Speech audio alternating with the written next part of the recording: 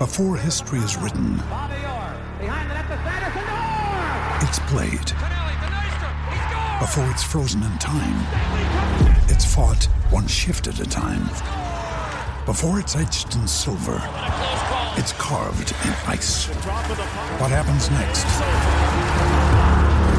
will last forever. The Stanley Cup Final on ABC and ESPN Plus begins Saturday. What up, everyone? Welcome to the Pat Mayo Experience. Again, this is the Monday combo show. Waiver wire up first, then the first look for the Houston Open. I will be dropping a Masters first look once the DraftKings pricing comes out. Not sure when exactly that is coming out, but the moment it comes out, well, not, I guess it's the moment it comes out because I'm going to need time to come in and record it, but I will have a quick first look. I will do the DraftKings preview show for the Masters if you're looking for golf on Saturday. Jeff will be back 3 times next week. Monday, we're doing the golf betting show. Wednesday, obviously, we're doing the NFL pick show, as we're doing this Wednesday as well. And then we're doing the Cut Sweat Live on Mayo Media Network. If you're not subscribed to Mayo Media Network on YouTube, please do me a favor and go do that, because that's the only place you're going to be able to watch the Cut Sweats Live show. Annually, one of the better ones out there. For the waiver wire, you can always find my stuff up at dkplaybook.com. But I did want to ask you out there right now, besides subscribing to Mayo Media Network on YouTube, if you have not left a review on the Pat Mayo Experience audio podcast, well, it's just a rating. If you don't have time to do the review, don't worry about it. I would appreciate it if you did. If you just scroll to the bottom of your iPhone and just click 5 stars, that would help out tremendously as we're looking to get some new sponsors on board so we can continue to pump out content. And really, realistically, the currency of the show are those Apple reviews, as crazy as that sounds. So the more you can pump in there, if you've never done it, please take the opportunity to go do that now. 5 stars, mind you. That would be great. All right, let's get on to the show. Entering the Pat Mayo Experience. Pat Mayo Experience. Pat Mayo Experience. Pat Mayo Experience. Experience. Welcome to the Pat Mayo Experience, presented by DraftKings. 2020 Week 9 waiver wire pickup, power rankings, NFL injuries, running back snaps, and maybe a whole lot more. If you out there want to support the show, smash the like button to the video, and in the comment section, since this is trade season, this is ad drop season, we're getting into the stretch run, we're halfway through the fantasy football year. You got a question that you want to ask, you leave it in the comment section. I shall respond to it. That's been the goal of the Monday show, just like the start sit is the Friday show. I mean, you put it in the rankings. We do those on Tuesdays. I will be back tomorrow with Jake Seeley breaking down the weekly rankings, but of course, those get amended as injuries pop up through the week. Same as the waiver wire rankings. You can find the entire list up on DraftKingsPlaybook.com and in the description of this video and podcast. I have them updated to the moment I've started this, but hey, if there's an injury that occurs after I finish filming, they get updated in the column. They get updated all the way through Tuesday, so please go check that out. If you are listening to the audio version of this podcast, remember to rate and review as always. And if you're looking for Monday night projections or showdown tips, you can hit Mayo Media Network on YouTube. Subscribe to that, by the way. You're watching it here anyway. You might as well subscribe. Help us out. But Justin Friedman has his entire breakdown for the DraftKings showdown slate. And if you go to ftndaily.com, projections and lineup builders are up there right now, along with content. If you use code Mayo, you get yourself a discount on that. Let's jump into the pickups for the week. Let's start at running back.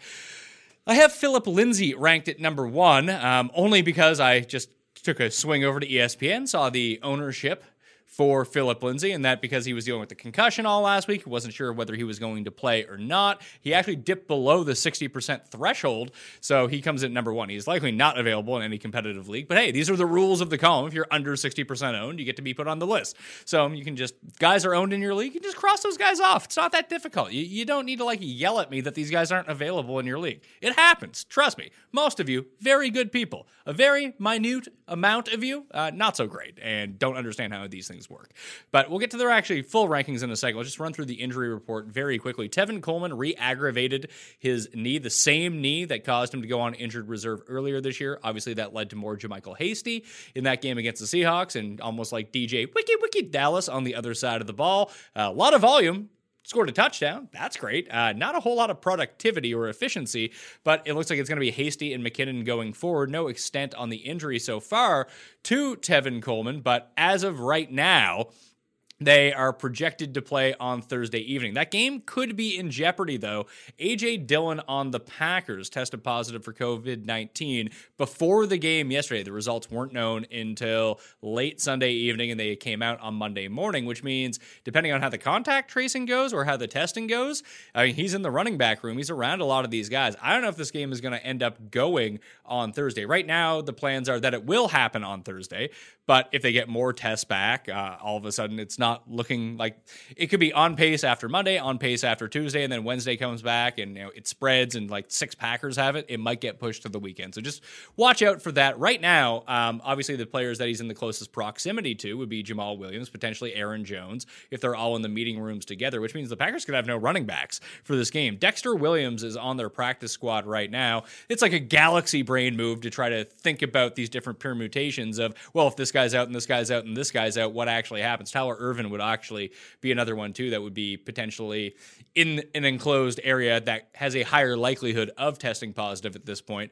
But Williams would be like the only guy available to call up from the practice squad. We saw Seattle run into this issue last week where they just didn't have any fresh bodies left on the practice squad, and then 3 of their running backs, well, I guess Travis Homer, quote unquote, played in that game, but he didn't really play. It was all DJ Dallas. So this could be a situation where you get one guy promoted and he's just standing in the backfield against the 49ers for 100% of the snaps. So it's a situation to pay attention to, is what I'm saying, in terms of how this is going right now. Darrell Henderson injured his thigh against the Dolphins. That's the injury that he was dealing with coming into the season.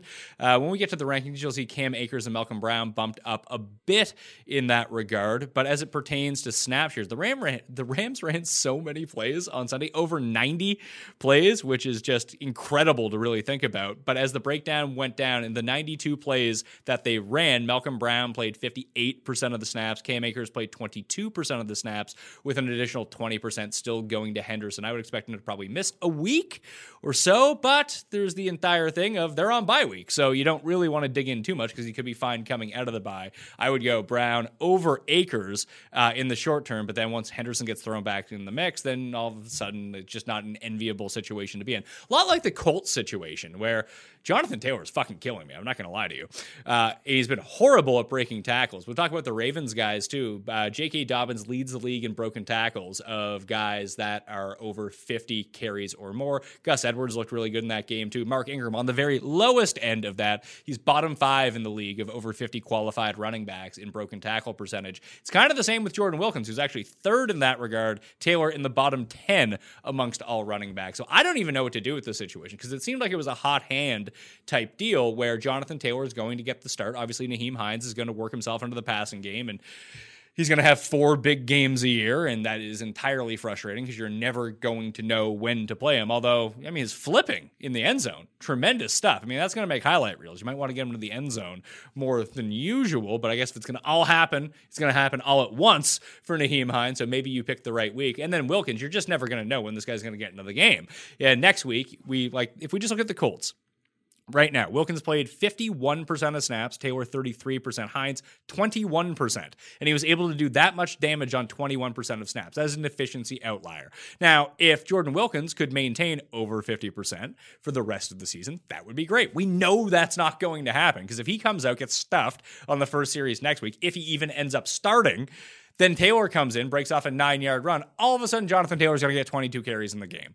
It is a horrible situation for fantasy owners to be in, and I don't really know what to do with it. I would still want Taylor the most of these 3 guys, but I am pessimistic on what his overall upside is. After being pretty optimistic that it would eventually change, they would figure this out in Indianapolis, they would give their bell cow rookie running back the rock, feed him the touchdowns, get him over 20 touches per game. It just hasn't materialized, and eventually, when the evidence is staring you in the face, you have to be like, well, I was wrong and I need to adjust and set a new level of expectation. It's weird. Like, if you think this could be a rebound situation for the Colts backfield, it might actually be a decent opportunity to go buy Jonathan Taylor because you have to know, trust me, as a Jonathan Taylor owner, that you want to fucking kill the guy. You want to cut him at this point, that if you did go to trade for him, you could probably trade 20 cents on the dollar for what he's worth. It might not be worth trading for him because you trade for him, then you have to play him. But if it kind of flips back the other way, he's like a fringy running back 1 when he gets his 20 carries. How often is that going to happen? Like I said, I have no idea. But if we're talking about value and trying to buy low and sell high, this is a legitimate buy low. The biggest problem with buying low and selling high when it pertains to fantasy football is that no one actually wants to do that. They want to, my guy had a great week. Of course he's going to have a great week every week. I would never sell right now when things are looking so great. And on the flip side, no one wants to trade for Jonathan Taylor because no one knows what's going on. But there is that variable of the unknown that comes along with it. Do we know what his upside is? His path to upside? Sure, we actually do know what it is. We know there are many roadblocks in the way, and he's probably not going to hit that upside. However, let's say Wilkins gets hurt next week, and you've traded Jonathan Taylor for like fucking Sammy Watkins or something like that. That's not a real trade. I don't think anyone, I don't even think Jonathan Taylor owners would accept that trade at this point. But if you can get him, like I said, 50 cents, 40 cents on the dollar, and you do want to gamble for a potential fringe running back one the rest of the year, it's not out of the realm of possibility that Taylor gets it back together. It's terrifying to do. It might blow up in your face. It might be completely worthless, but that's the downside of it too. Like, you have to be able to inherit some risk if you're playing for a playoff push right now and buying devalued assets where you can actually carve out a path to upside could be worth it. Like, let's say you have Justin Jackson right now. I don't know if anyone would accept Justin Jackson for Jonathan Taylor, but you have to understand how frustrated Jonathan Taylor owners are. And then you can even make the case, be like, let's go look at this Chargers game for a second.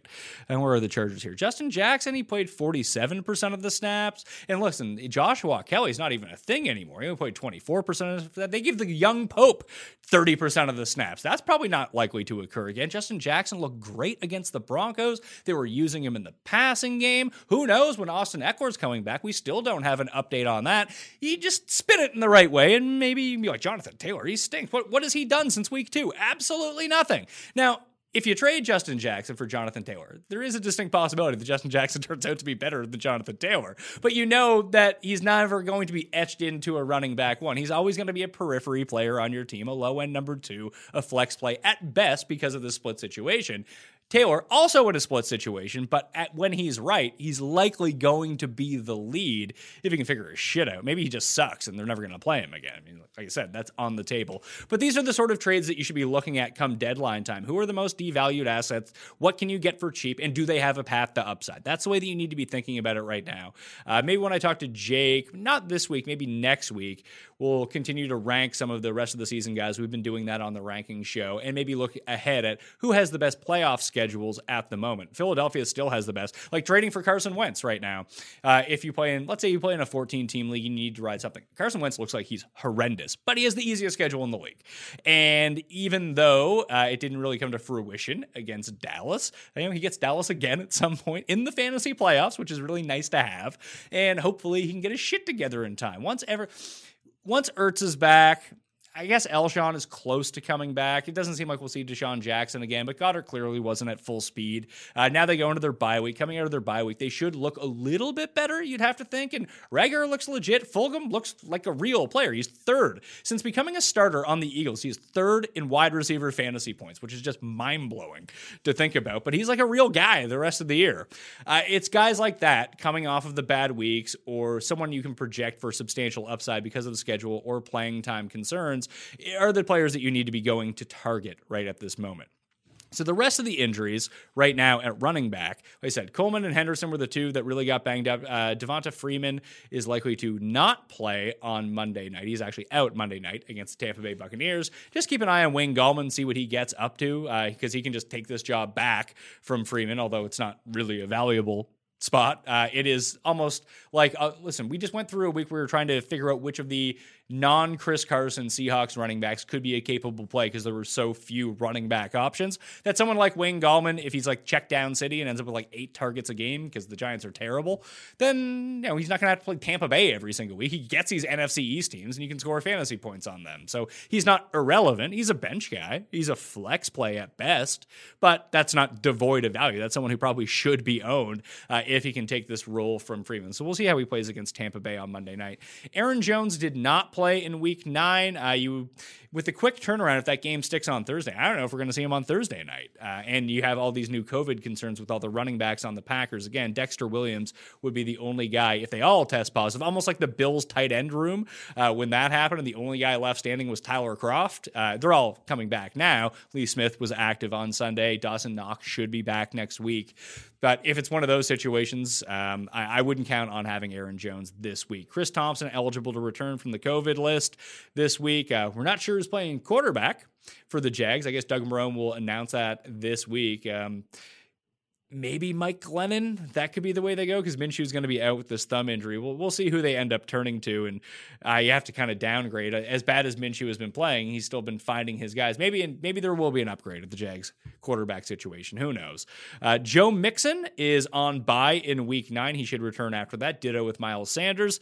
Kenyon Drake, he got good news that the injury is not quite as serious as they originally thought. Maybe not a severe high ankle sprain, but he is still likely to miss Week 9 against the Miami Dolphins, which would lead to a Chase Edmonds game. But Drake could be back for Week 10, maybe Week 11 as we're projecting that forward. Chris Carson didn't play. He should be back this week against the Bills. Carlos Hyde, not sure yet with that hamstring problem. Mark Ingram is going to continue to be questionable. He has not been placed on injured reserve. He could return after the bye week for the not the bye week for the Baltimore Ravens. They actually played this week. They're coming off of the bye week. So you could get another game of Dobbins and Edwards, but Ingram will eventually be back. He shouldn't be back because he's by far the worst of all of the running backs, but they do seem to enjoy to use him. Jeff Wilson on injured reserve. Eckler, as I mentioned, no clue when he's coming off of injured reserve. Nick Chubb could be back for Week 10 when Cleveland comes off of its bye, so pay attention to that. Could be the last of, not that Kareem Hunt was any good as the starter. Maybe he's just better as a complimentary back at this point, but Chubb should return, regain his running back, fringy one type role, depending on the situation. Sony Michel is still on injured reserve, and Colonel Raheem Mostert is on injured reserve. So like I said, Philip Lindsay comes in at number 1 on the list. Then I go Gus Edwards and J.K. Dobbins. Edwards is just far more likely to score the touchdowns when it comes down to it.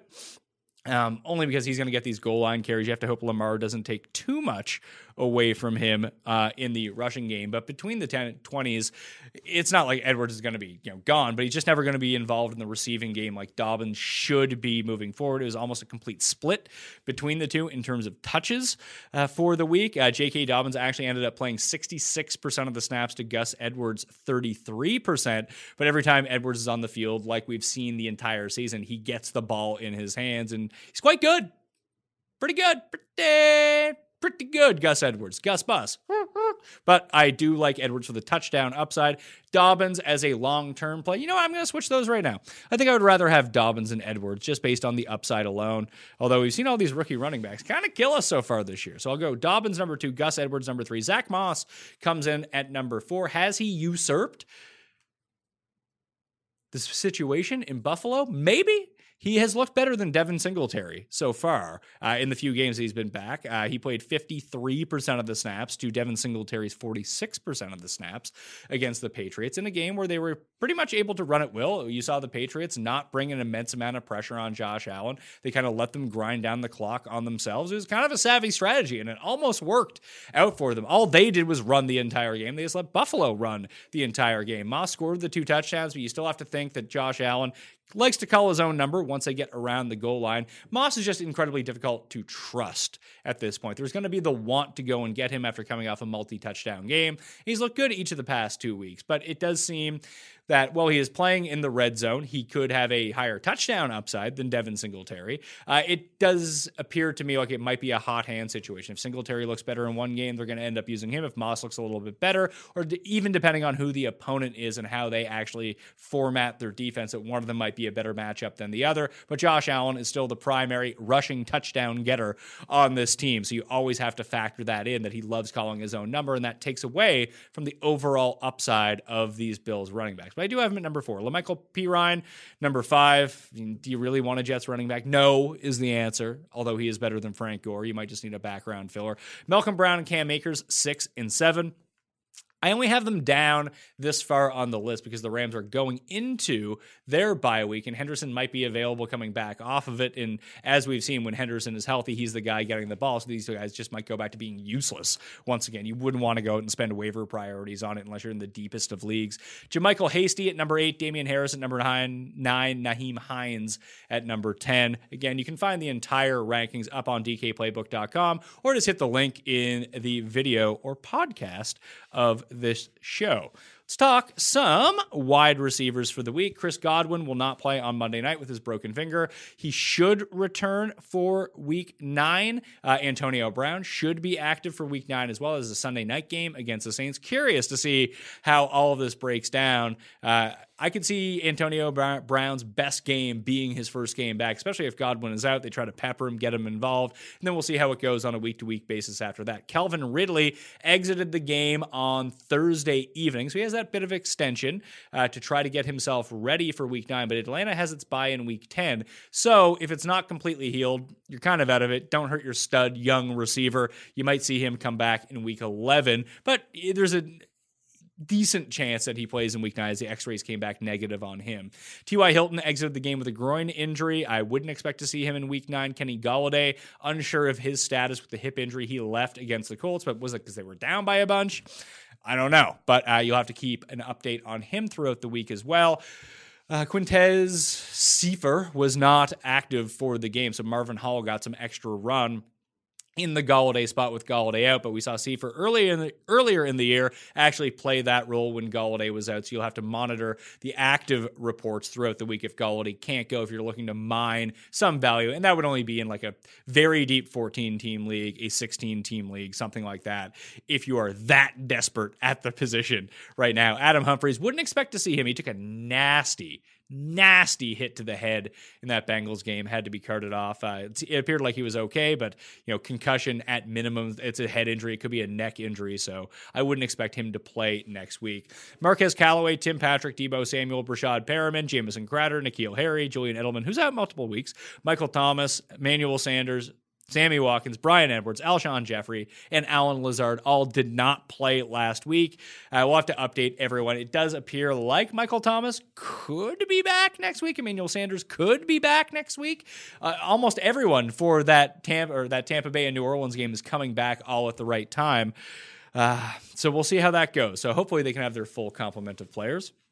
In the wide receiver pickup rankings, although he has not played so far in Week 8, and I do not expect him to have a good game in Week 8 against Tampa, Sterling Shepard remains the number 1 pickup at the receiver position. Christian Kirk, number 2. Mike Williams, Jalen Reagor, Tim Patrick, although he missed the week, should return, has looked really good, and some nice matchups coming up for Drew Lock and the Broncos. And we do know that Tim Patrick has been his favorite target when healthy so far this year.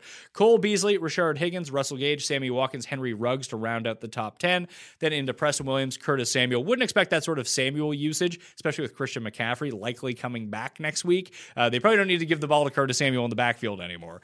Zach Pascal, Mecole Hardman, Shenault, Myers, Josh Reynolds, who's been really good, although the Rams are going on bye. His usage has been up each of the past 2 weeks, so check him out, as maybe that is where they're going with Tyler Higbee being injured and, kind of seeing a backseat role in this offense. Josh Reynolds playing more snaps. Mimsy, who I had a 45.5 over-under. I bet the over on receiving yards for Denzel Mims. I think he had 42 after the first drive, had 1 target the rest of the game, and he dropped it too, which would have been the over. So thanks for fucking nothing, Denzel Mims.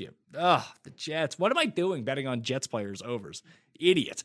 Traquan, number 19, and Christian Blake at number 20. We saw earlier in the year when Julio missed time, Big Z, rock me, Dr. Zacchaeus, ended up coming in and filling in for him. But in the Thursday night game, it was actually Christian Blake who took over for the Ridley role. So I'm curious to see how that may end up breaking down. It may not even be worth mining at this point because the Broncos secondary is okay. That's who they get this week. That's why I like Drew Lock against the Falcons.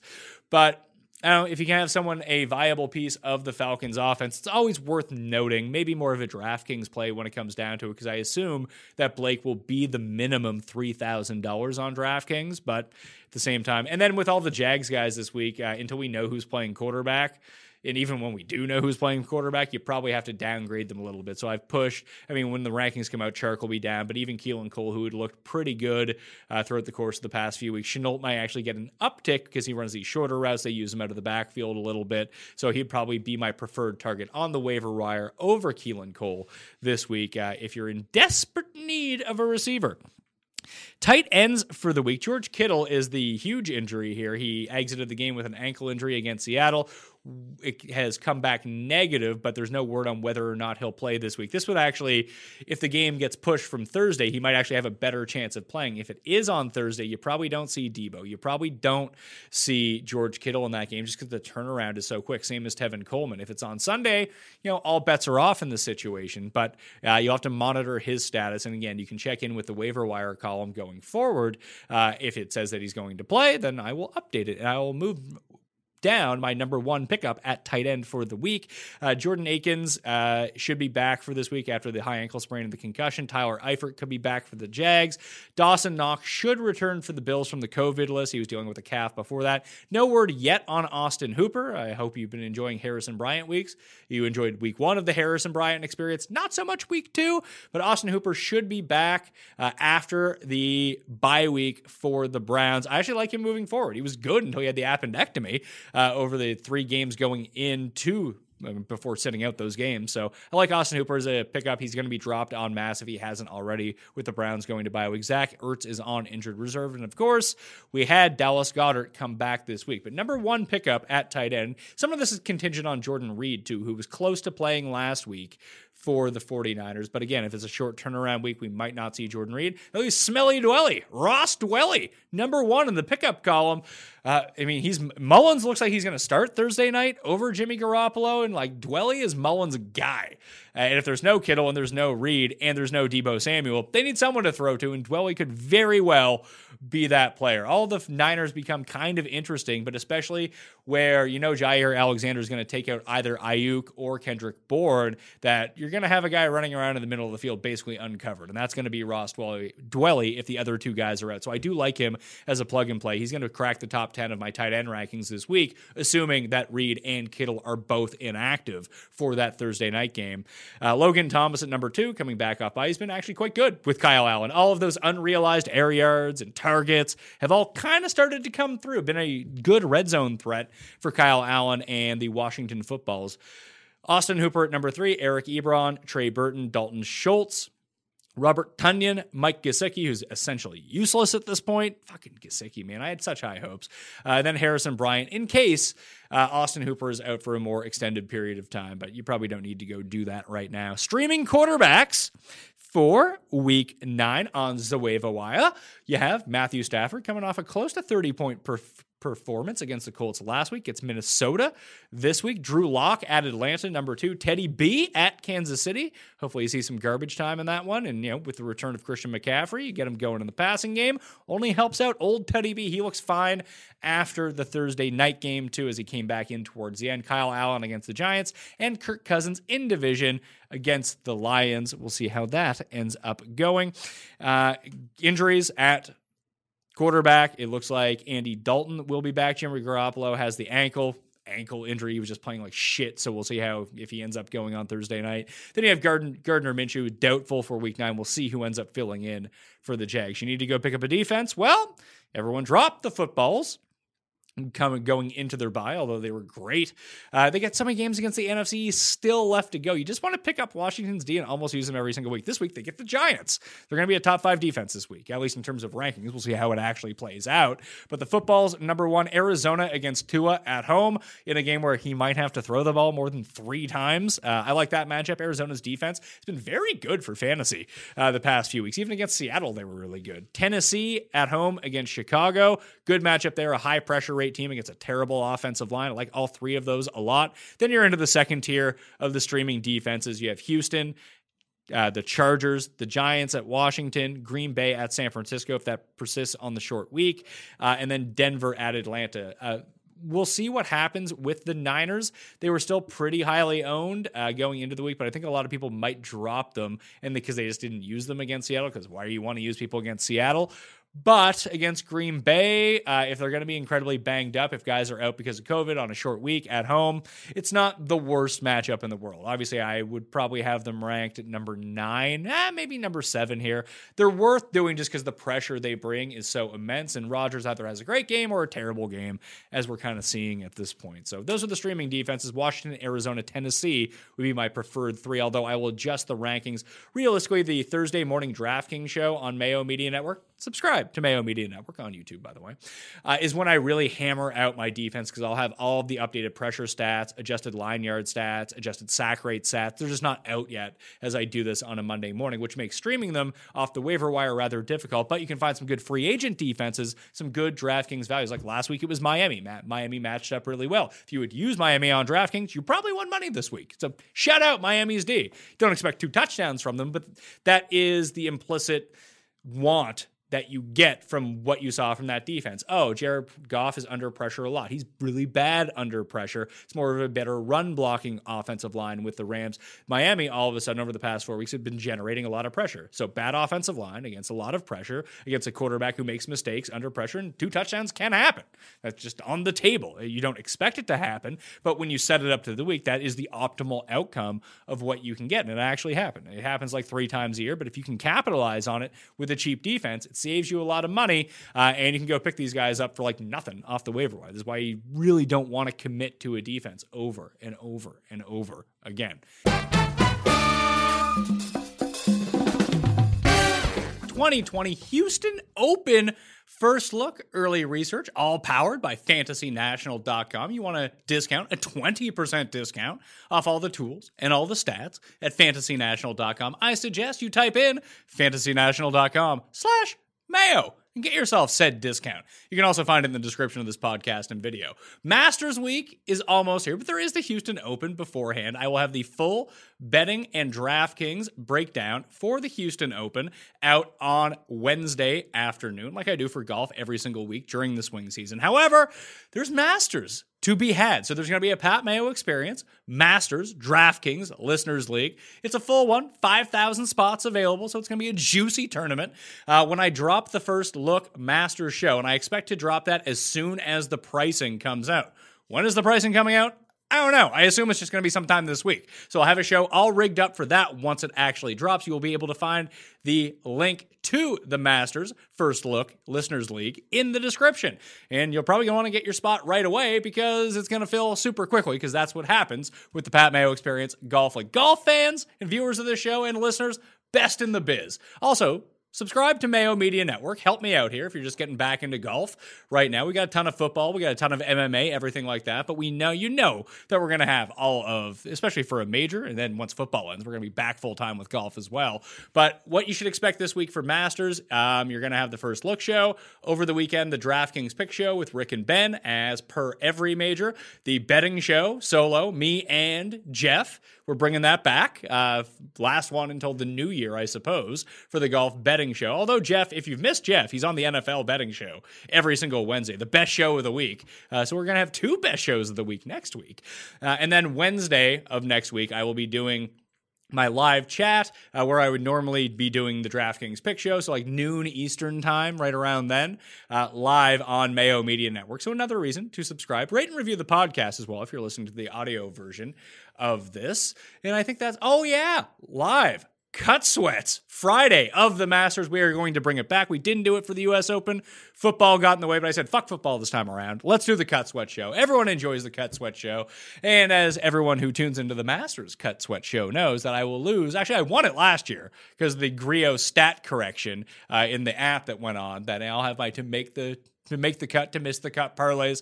And you can see me having to go for like cigarettes halfway through the shows. I fucking stress out the entire time. But hey, worked out well last year. Hopefully, we can keep that going. Golf betting for me so far during the swing season has been an absolute shit show. My guys fucking suck on Sundays. It's unbelievable. I am just hemorrhaging money at the moment. So I might take it light on the card, although I always say that, and then by the time Wednesday rolls around, I end up with a bunch of bets. So maybe if we dig into the research a little bit better this time around, we can actually figure it out for the Houston Open. The DraftKings pricing, as I record this, is not out yet for the Houston Open. They're probably working on the Masters stuff. They're like, Houston, who cares? And it'll probably come out like later in the day, or it's come out as I'm recording this, and I just don't want to check it at this point. But here's what we got going for the Houston Open. Oh, also remember to smash the like button, and in the comment section, leave me your winner, who you think is going to win, your early lean to win. And remember to subscribe to Mayo Media Network.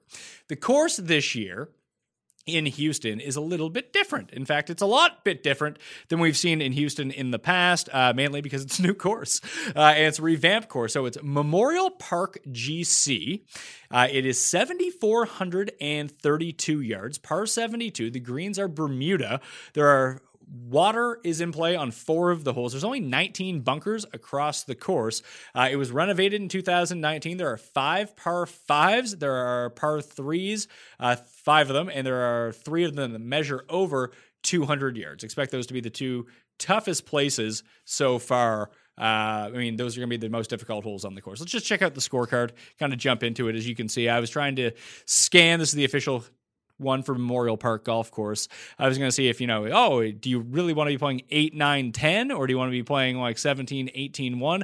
There doesn't seem to be any sort of back 9, starting on the back tees, front tee showdown advantage as it comes down to it. When we build the model in a second, we'll probably see that we're going to rate in. I don't love par 5 scoring. We'll probably just add in 200-yard plus proximities. That covers us on long approaches on the par 5s, plus the 3 of them that measure over 200 yards on the par 3s as well, and just go with our general ball striking. Although the one thing I really want to do, and I want to shout out, we'll flick over here to Cody Dubois at All Pedal No Break on Twitter. Sent me this long thread this morning, and it is fucking incredible. And this is going to be my insight for the week, so I thought I'd just bring it up on the screen right here. So I'll just read it up for all the audio listeners out there too. So Kobe, shout out to you once again.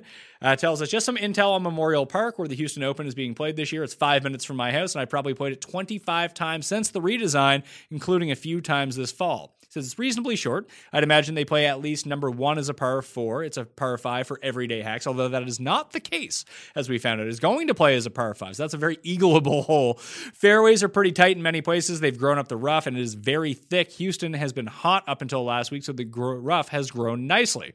All the challenge in the Tom Doak greens. They've crowned in places and have some subtle ridges in others. Greens are pretty firm. On number 4, for instance, with the front left pin, even coming in with a wedge, you have to land the ball short of the green to get it close. Mostly mown areas around the greens and ridges make chipping difficult. A player with a good short game will have an advantage. Should be winds in the afternoon, which makes the course trickier. I can go weeks at this course without finding a bunker. They are small and not prominent parts of the design. Far more likely to end up with an awkward pitch or chip from closely mown area rather than in a bunker. Course rewards someone who can work the ball from right to left. That's also a theme we're going to see at Augusta next week, too. You want the guys that can move the ball right to left predominantly. That's why lefties end up playing so well there. Number 1, 3, 5, 6, and 14 all demand or reward a draw. The only holes that will truly reward a fade are number 8 and possibly number 16, depending on where the tees are set up. Assuming they play the tees all the way back and make number 1 a par 4, which they did not, there are some very long, gnarly par 4s out there. Number 4 and number 18 in particular are beasts, particularly if they play into the wind, as 1 and 8 often do. The par 3s are the star of the course. Very difficult greens on number 2 and 7. Number 11 is a 240-yard beast. 15 ends up very short, but one of the most interesting greens on tour. Huge swale in the middle and difficult to hold. Won't see many birdies on the par 3s, in my opinion. Would assume they have at least a couple drivable par 4s. 13 is endlessly interesting. Will probably just be drivable, but the green is severe, so missing it in the wrong spot turns it into a bogey hole. Number 17 is a cape hole around water, which also may be drivable. Although if we look at the scorecard, they have 17 playing at 382 and 13 playing at 406. Depending on where they put the tees, I assume that they'll probably make some drivable for a couple of the days, but we'll see that going into it. He did say sneaky this week are the guys who hit their long irons well. 3 of the par 3s will demand a true long iron shot, and probably 3 of the 5 par 5s will be reachable with the right wing, but may require a long iron. Number 18, a par 4 into the wind, will likely require it as well. I asked him if it feels like a longer Colonial. He said that's a good comp, but a little bit more wide open. You can get yourself into tree trouble at Colonial, but Memorial doesn't present too much of that off the tee. Basically, what he has said as it pertains to that that is that, well, it is a park-lined and tree-lined fairway, is that if you do hit it into the trees, you have escapable exits, it would seem. So just based on what he has said and looking at the scorecard and doing some of the research, the additional research that I found on it was when Doak redesigned the course, he did it with a hand from Brooks Koepka, who did not sign his name to the project plans, but was the player consultant on this. I think it's a lot like Sergio at the old Byron Nelson course as well. So it's probably set up for how Brooks likes it. Brooks is actually in the field this week. So guess what? I bet Brooks. Sue me. I bet him when he couldn't win before. Might as well bet him now. Coming off, he looked all right at the CJ Cup. We'll dig into him in a second. But just it's a weird setup. I don't know how familiar. I assume that they picked this course because of the shaved greens that you can kind of putt from off of some of them. And you're going to see that at Augusta a little bit, where there's just not really any rough to speak of, especially greenside. So maybe guys that have a good short game around Augusta, especially if these are slope greens. Although this is Bermuda grass, we're going to see bent grass, really fast bent grass next week at Augusta. These are going to be slower Bermuda greens that are a bit firmer than what you're going to see in Florida. So as a course preview, that's what we should be looking at here. I guess we should kind of dig in to see who is in the field this week, the week before a major. This is on fantasynational.com right now. I have it set. fantasynational.com/Mayo, by the way. If you get the Wednesday deal, if you only want to subscribe to or become a member on a week's basis, I believe after the discount, it's like $7 or $6 or something like that. Well worth getting the weekly to dip your toe in. But if you do it on Wednesday, you get all of the information for Houston and Augusta, because it goes Wednesday to Wednesday. So you can make all your lineups on Wednesday for Houston and do your research. Then you'll have everything loaded in for Augusta all the way through, and you'll get all the live stats over the weekend in case you want to play Showdown or make some in-live bets. There's going to be Shot Tracker at this course, so that is when the stats become so much more valuable.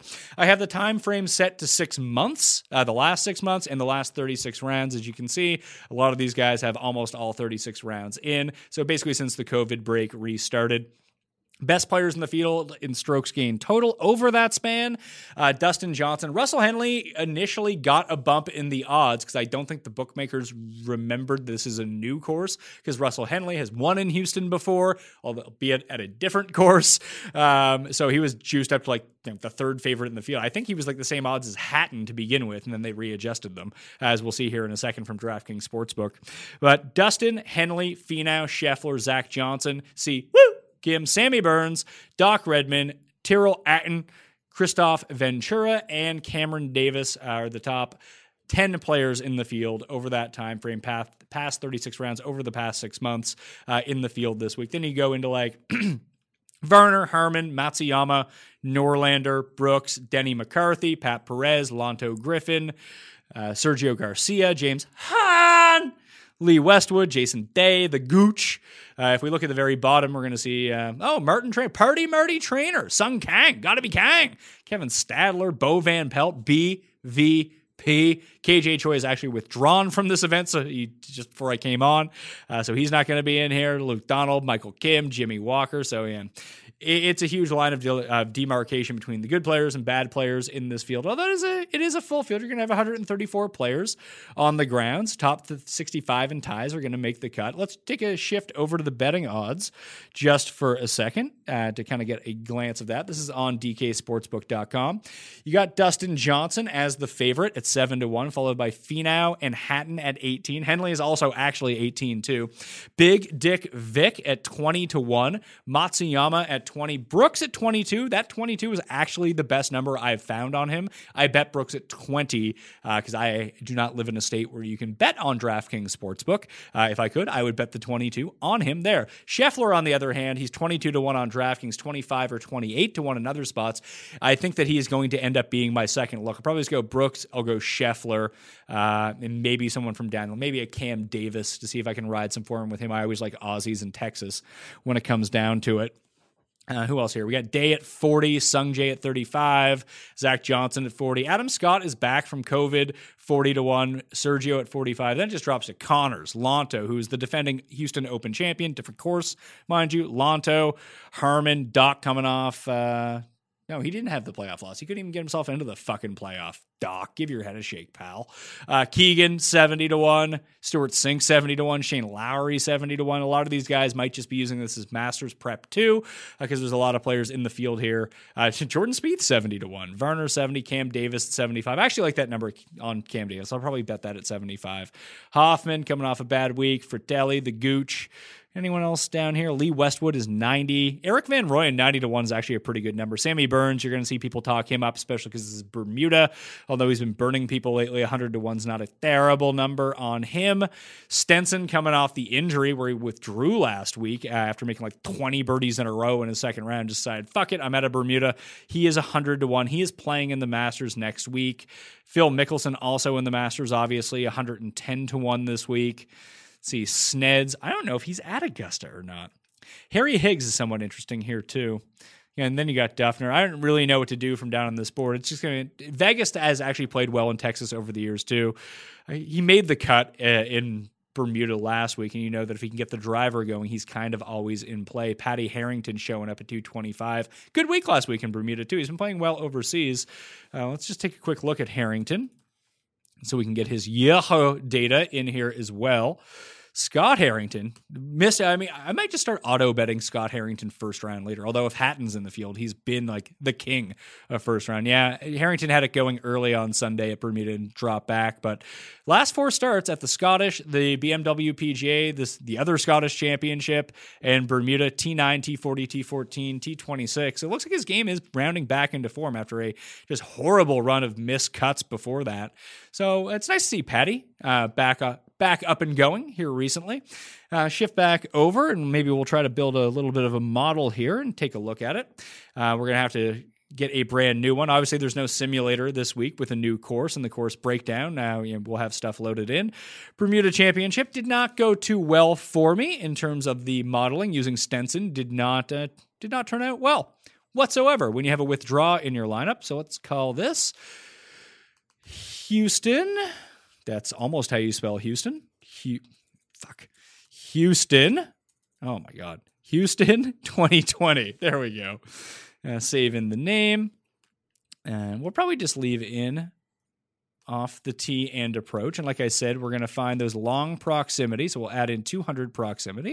And we'll add in 175 as well for some of the longer hitters. I think I'm actually going to go with a bomb and gouge strategy at this course. So that will lead us to driving distance, but not, overwhelming amount of driving distance. I always just like to give it a little bit of a lean over some of the shorter hitters in this field. Although, if the shorter hitters hit the fairways here and hit their long irons really well, that will prove to be pretty good for them. Where are we at here? Birdies, fairways gain, driving distance. That's what we want.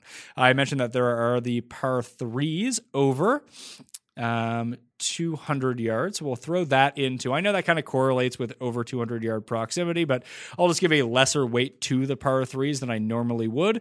Par 5 scoring, I'm never really big on. That's why I add in the proximity range. A lot of par 5 scoring has to factor in putting when it really gets down to it. So we'll throw in around the green as well, although you might be able to putt from off the green here, which is kind of tricky when you think about somewhere like Pinehurst and you were able to putt off the green. Someone like Martin Keimer ends up winning there. And he is awful around the greens. What else? Is there anything else we want to check in? I'm going to take a quick look at the scorecard. What do we got for par 4s? 490, 456, 496, 503. Yeah, I'll chuck in par 4 scoring 450 to 500 yards as well, because those holes tend to play a little bit more difficult. But I'm going to severely weight off the tee and approach here. I think off the tee, I'll give it a 15% weight and crank up driving distance 5. If I was going to go 20 on that, I'm going to make approach 25, proximity from 200 yards 10. I will make 175 to 210. I'll only go 5 on that key par 3 range. I'll go 5 on around the green. I'll go 10% on the par 4s. This is just a first run model as I'm just kind of looking at this for the first time. So we have 91%. How is that possible? Oh, because I cranked this up to 15. Let's go heavier on approach. Let's crank that up to 30 and go 20 off the tee. Really rely on the old ball strikers this time around. We got 5% to play with somewhere else. I will add in opportunities gained, which is a green in regulation or fringe in regulation. within 15 feet. That gives you ample birdie opportunity. So let's just load this in, see what it spits us out. Hopefully something good. Hopefully Brooks Koepka. Hopefully Scotty Scheffler, and we can be pretty good. We'll assess those guys independently. Listen, Dustin's going to be the best play in the field. Everyone knows that, but he's 7-1, and I'm not really one to bet people at 7-1. So my rank over the past 36 rounds: Dustin, Varner, Grillo, Im. You know what? Fuck it. I'm going to throw in putting because I can't have Grillo staring me as like a great play every single week. Let's get rid of 10 on approach. And we'll crank back 2 on off the tee. So we'll set it to 18 and 25 because we have a lot of approach type stats anyway. And we'll go with putting. What's the max we can make that? 7%? All right, let's go with 7%. I just need to dilute those guys a little bit just because it's not working out for me, although I know Sergio ended up winning. And how about these winners that we've been seeing? All $6,000 players on DraftKings. You got Kokrak and Stewart Singh. Brian Gay's like 9,000 years old. All right, so that got rid of Grillo, at least the very top. It dropped him down to number 7 in the... in my ranking. So... past 36 rounds, since the COVID break has come back, Dustin number 1, Varner, Finau, Sungjae, Hatton are the top 5. Redmond, Grillo, Laird, Purdy Murdy, he's another guy who ended up winning. Kim, Cameron Davis at number 10. Then it's Keegan Bradley, Russell Henley, Hideki, Sam Burns, Seb Straka, Zach Johnson, Lee Westwood, Brooks Koepka. Still, despite being terrible, it ranks ahead of Victor Hovland when all of this comes through. And then Scotty Scheffler at number 20. I want to take a look at these 3 guys in particular because they're sort of in the range where I want to bet this week. Where are those guys' odds? We got Koepka 22, Hovland 20, and Scheffler at 22. So let's take a look at Brooks for a second, see what he's getting up to. The driving has been god-awful. So he played, obviously he played well at St. Jude, blew it to Justin Thomas. At the PGA, had a very bad Sunday, but gained 6 strokes on approach, 8.4 at St. Jude. He went to Wyndham, missed the cut. That's when he went off, missed the U.S. Open, declared injury. And then he came back at the CJ Cup 3 weeks ago now, lost a bunch off the tee, gained on approach, gained around the green, lost a little bit putting. As you can see by his splits, better on Bermuda greens. That's always good. Nice to see that his around the green is okay. Long-term trends of players or of his off the tee stuff, he's been losing. So over the past 132, almost 2 strokes per tournament, 1.5 over the past 20, less than a stroke past 10. And then you have 0.1 over the last 5. If you think that Brooks can get his driving back in order, he actually sets up really well because eventually the putting stroke is going to come back for him. He's already striking his irons really well. The around the green is pretty good. Listen, he's going to end up being, what are the Masters odds on Brooks Koepka? I assume they're worse than they are this week, which is kind of funny to think about. And do you think he's going to use it as Masters prep? I don't know. Let's see, golf majors, Masters tournament. Brooks is 20-1. So he's the same odds this week as he is next week. And obviously the quality of field, not quite the same as it pertains to Brooks Koepka. So he's probably a better bet this week than he is next week, unless you really buy into the narrative that he really ratchets it up when it comes down to playing at majors. And maybe that's the case, but you'd think that you want to get back on the positive side. I'd rather burn the 20-1 or 22-1. Actually, he's 20-1 at the Masters. He's 22-1 at the Houston Open. Just based on strength of field, it's a better bet to bet him this week and try to be a week early on, because if he wins this week or top 5s this week, his Masters number is going to drop to 10-1 because people love betting Brooks Koepka at majors. They tend to hate to bet on him at not majors, which is really kind of interesting to think about. Let's see what Hovland's been up to. Obviously, we know the putting was been better on bent though. The iron play has been he went through that stretch of the 3 tournaments where he let 10, 9, 15 strokes gained tee to green. And since then, it's been kind of all over the place. Played really well at the U.S. Open. CJ Cup, he was all right. Zozo, a bit lackluster, but the driving was there for him. I don't know if I'm going to get to him. It's Scheffler that I'm truly interested in. Guy sucks on the greens. We know that. But it was nice to see that he's coming back. He came back from his COVID positive test that kept him out of the U.S. Open. Couldn't find the irons at Shriners or Sanderson.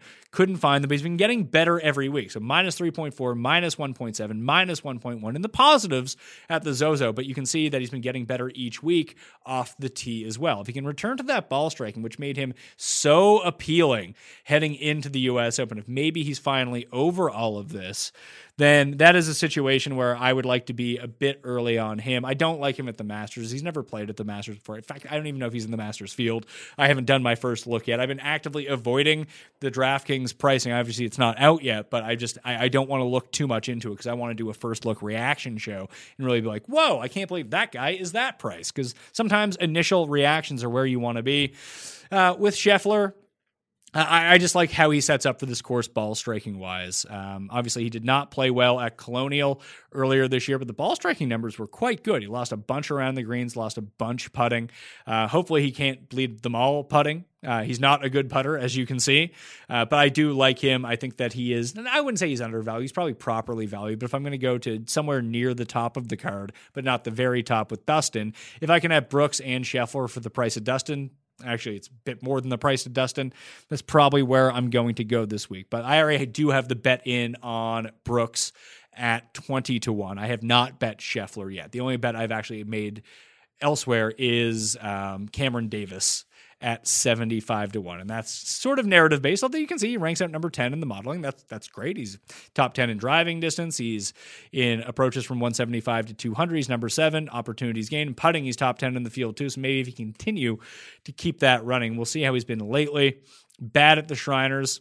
Good at Sanderson Farms, good at Safeway in terms of ball striking. He's kind of up and down, but this is a situation where you look at him short-term and long-term. He's been getting better off the tee, and the approaches stayed around the same. He is riding a hot putter. That's never great, but maybe ride it for one more week, my man, at 75-1 and see how we go. Better on bent than Bermuda, so that's not a great sign. Like I said, the Aussie narrative in Texas is always one where I like to go. What's Jason Day up to? Oh, Duffner, number 1 in opportunities gained, can't make a fucking putt to save his life. It's incredible with Jason Duffner right now. He sucks me in every week.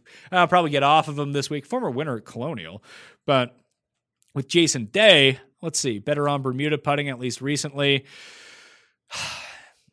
The weird thing is, because he withdrew from the CJ Cup, he was actually crushing it with his approaches that week. But as you can see, he withdrew with injury, so his stats don't get counted towards the overall point. But off the tee, he's been really good. He's won in Texas before. Approach, not been good whatsoever. So it's a decent number, like 45-1, but I don't know if I can get there with Jason Day this week. It's going to be a tough field. I'll have to have my guests come on and really break it down for us and try to lead me in the right direction, or I'll continue to do some research on Fantasy National. If we just take a look at the individual stats and see who is playing well in these long approaches, Finau just rates out incredibly well for the score. Someone who's actually contended at Colonial in the past too, but are you really going to bet him at 18-1 odds that this is going to be the week that he wins? Maybe you want to. Obviously, everyone wants to, but he's number 1 in approaches from beyond 200 yards. Dustin Armour, Eric Van Rooyen, who's coming in 90-1. Griot, Straka, Will Gordon, Phil, Grayson Murray, Tyrrell Hatton, and Mark Hubba Hubbard are your top 11 in that category. Driving distance coming into the week, you have Burns, List, Finau, Wyndham Clark, and Dustin Johnson, Patrick Rogers, Will Gordon, Sergio Kristoff, Ventura, Cam Davis, like I mentioned, number 10. On those long par 4s, 450 to 500 yards, Dustin, Siwoo, Norlander, coming off a week where he burned a lot of people in Bermuda. Tony Finau, Scotty Scheffler, Christoph Ventura, Doc Redman. I want to take a look at Ventura for a second. I know he was lingering a little bit, but he missed the cut at Bermuda. That's why he didn't do well on the weekend, of course. Shriners missed the cut. He was really riding a hot putter there for a while, so maybe off Christoph Ventura. Although he does play these, I guess that's the product of putting really well, so you're going to play these holes really, really well if you're making putts. Doc, Carlos Ortiz, Fratelli, coming off a decent week. Was it Zozo or CJ Cup where he was good? It was the Zozo, his last time out, and a lot of that was around the green and putting, not on approaches. Been bad on approaches the last 2 no-cut events. That was against significantly better fields, though. Zach Johnson, although he has 0 driving distance, just continues to play well, rides a hot putter. Let's see where he has been making his bones. Shriners 19th, top 10 at the U.S. Open, top 10 at the Wyndham. He's just been making a lot of cuts recently. A lot of that has to do with the approach. I wonder about his lack of distance at a course like this where it's longer than Colonial, even if Colonial is a comp course. But the putting has been pretty good. Really rode that at the U.S. Open. If this turns into a more fairways course, which I don't imagine it will, maybe then with Zach Johnson, but we'll see how that ends up going. From 200 to 225 yard par threes, Gooch, Day, Wyndham Clark coming off a playoff loss, Cameron Tringali, Bryce Garnett, Russell Henley, Sink, Armour, Homa, Brian Harman, and Ian Poulter all rank out at the top, although Ian Poulter has withdrawn. That will be reflected once the DraftKings pricing is out and the odds are loaded in on fantasynational.com. Like I said, the Wednesday, if you want to get the weekly and you're dipping your toe in for the first time to get the stats, the lineup builder, we'll have the simulator for the Masters as well after the DK pricing ends up dropping. You can find all of that on fantasynational.com, fantasynational.com/Mayo to get yourself the discount. Like I said, it's going to be like $6 or $7 for the Wednesday to Wednesday, get you 2 tournaments, and it gets you all the live stats, in-play data for the Houston Open in case you want to play Showdown or live bet. It'll be updated in real time, and that's always a great way to go make yourself money. It's a huge advantage on the field if you want to go check that. Be on the lookout for the Masters DraftKings First Look salaries once we get into it this week. Hopefully we can find some decent value off the hop, and then hopefully I'm right about it, and then I don't change my mind as stuff gets filtered in my head as the week goes on, because that's usually what ends up happening, not only to me, but to everyone out there. Again, full show for Houston Wednesday afternoon. There will be a Listeners League link for the Masters, not for Houston. That'll be NFL this week, week 9. If you're looking for a Listeners League link, same payout as the golf one. It's $15 to play, 3 max entry, no rake, best tournament on DraftKings in either sport, if you want to go check it out. Anyway, thank you all for tuning in to the First Look. I will see you next time. Batman Experience! Experience! Everyone is talking about magnesium. It's all you hear about. But why? What do we know about magnesium? Well, magnesium is the #1 mineral that 75% of Americans are deficient in. If you are a woman over 35, magnesium will help you rediscover balance, energy, and vitality. Magnesium supports more than 300 enzymatic reactions in your body, including those involved in hormonal balance. From functional medicine doctors to mental well-being and female hormone experts, we all know that magnesium is the one mineral to improve all aspects of well-being and health. But which one? Magnesium Breakthrough from Bioptimizers, the trusted choice recommended by leading experts with 7 best-absorbed forms of magnesium to ensure your body receives the support it needs for overall well-being. Go to bioptimizers.com/balance today and use code BALANCE10 for 10% off. Support your journey to wellness at bioptimizers.com/balance. Magnesium Breakthrough from Bioptimizers, your foundation to optimal health and vitality.